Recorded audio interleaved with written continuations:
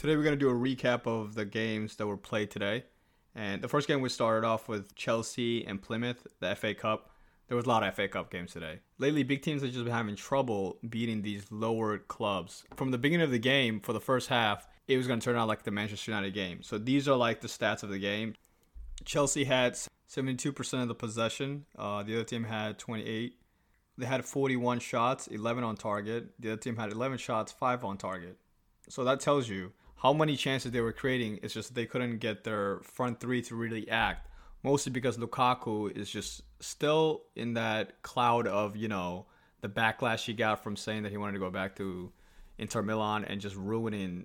I think he just ruined the whole team, the whole vibe. Like, I don't even understand the vibe anymore. This guy ruined it. I don't know. He's still in his head. He needs to get out. Even at some point in the game when Mason Mount didn't give him a ball, whatever, he looked terrible. He's like, oh, dude, why don't you give me the ball kind of side, And Mason Mount literally came to him. He's like, hey, man, it's all right. Making it seem like even this guy has to come to him to be like, it's okay, dude. I think people are just babying this guy. Hudson-Odoi, I'm always fascinated how much this guy plays. I don't see what other Chelsea fans see in him. I personally think Havertz would have done a lot better. So back to the game. So the game starts. What is it? It's going. Chelsea's creating chances, and then like in 8 minutes, immediately they score.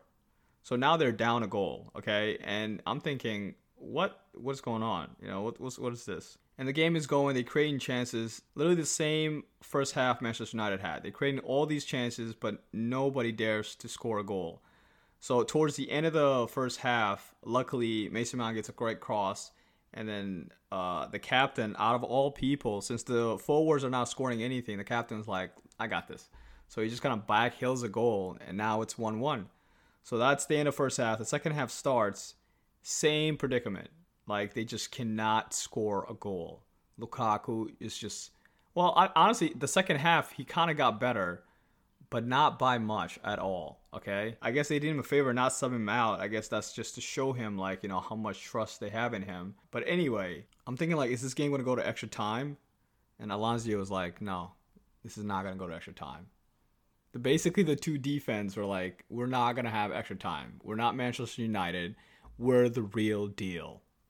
Anyway, that was it for that game. The second game was the Fulham and Manchester City game. So in that one, again, right when the game started, Fulham scores a goal. Immediately scores a goal, and I'm just like, oh my God, again, the same thing.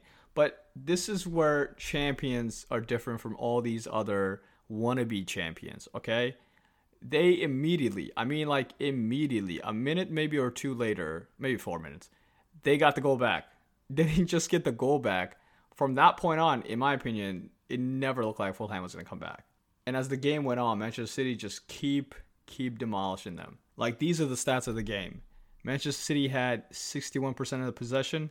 They had 19 shots, 6 on target. The other team had 6 shots, 3 on target. Okay? And again, the lineup itself, clean.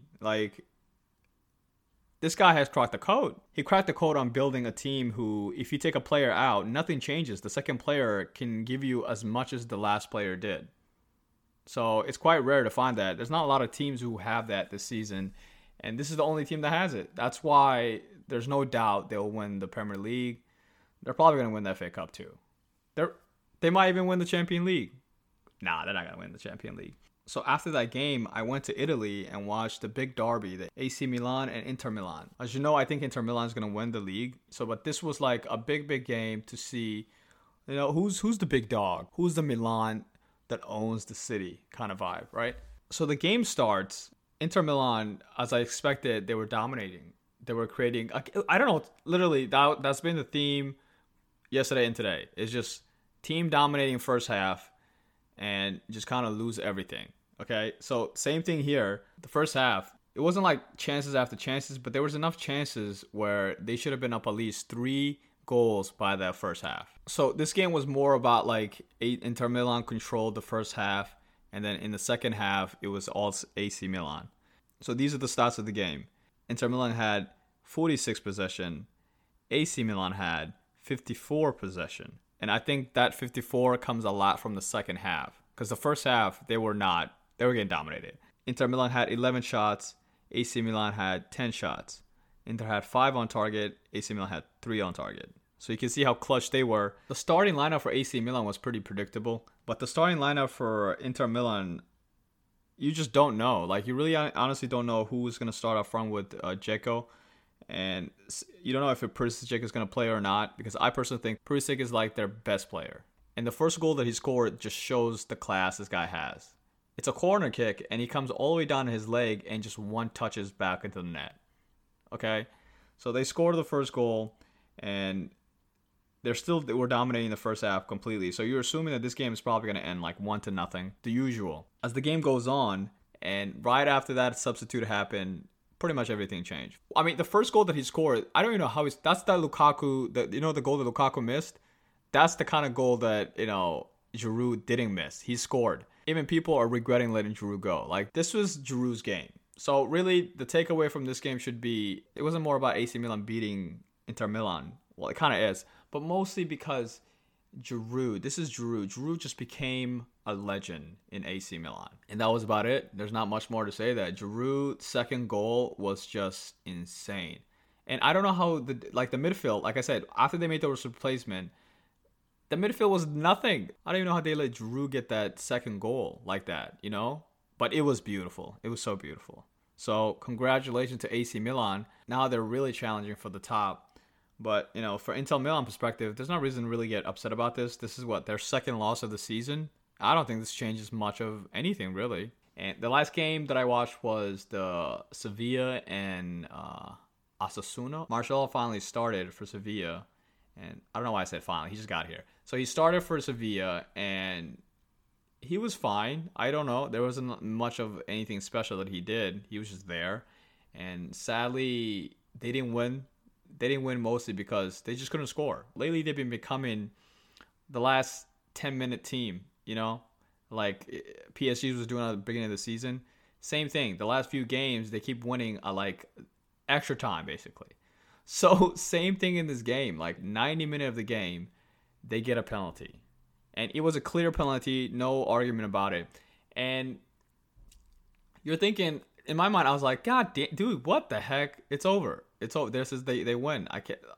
It's over for them.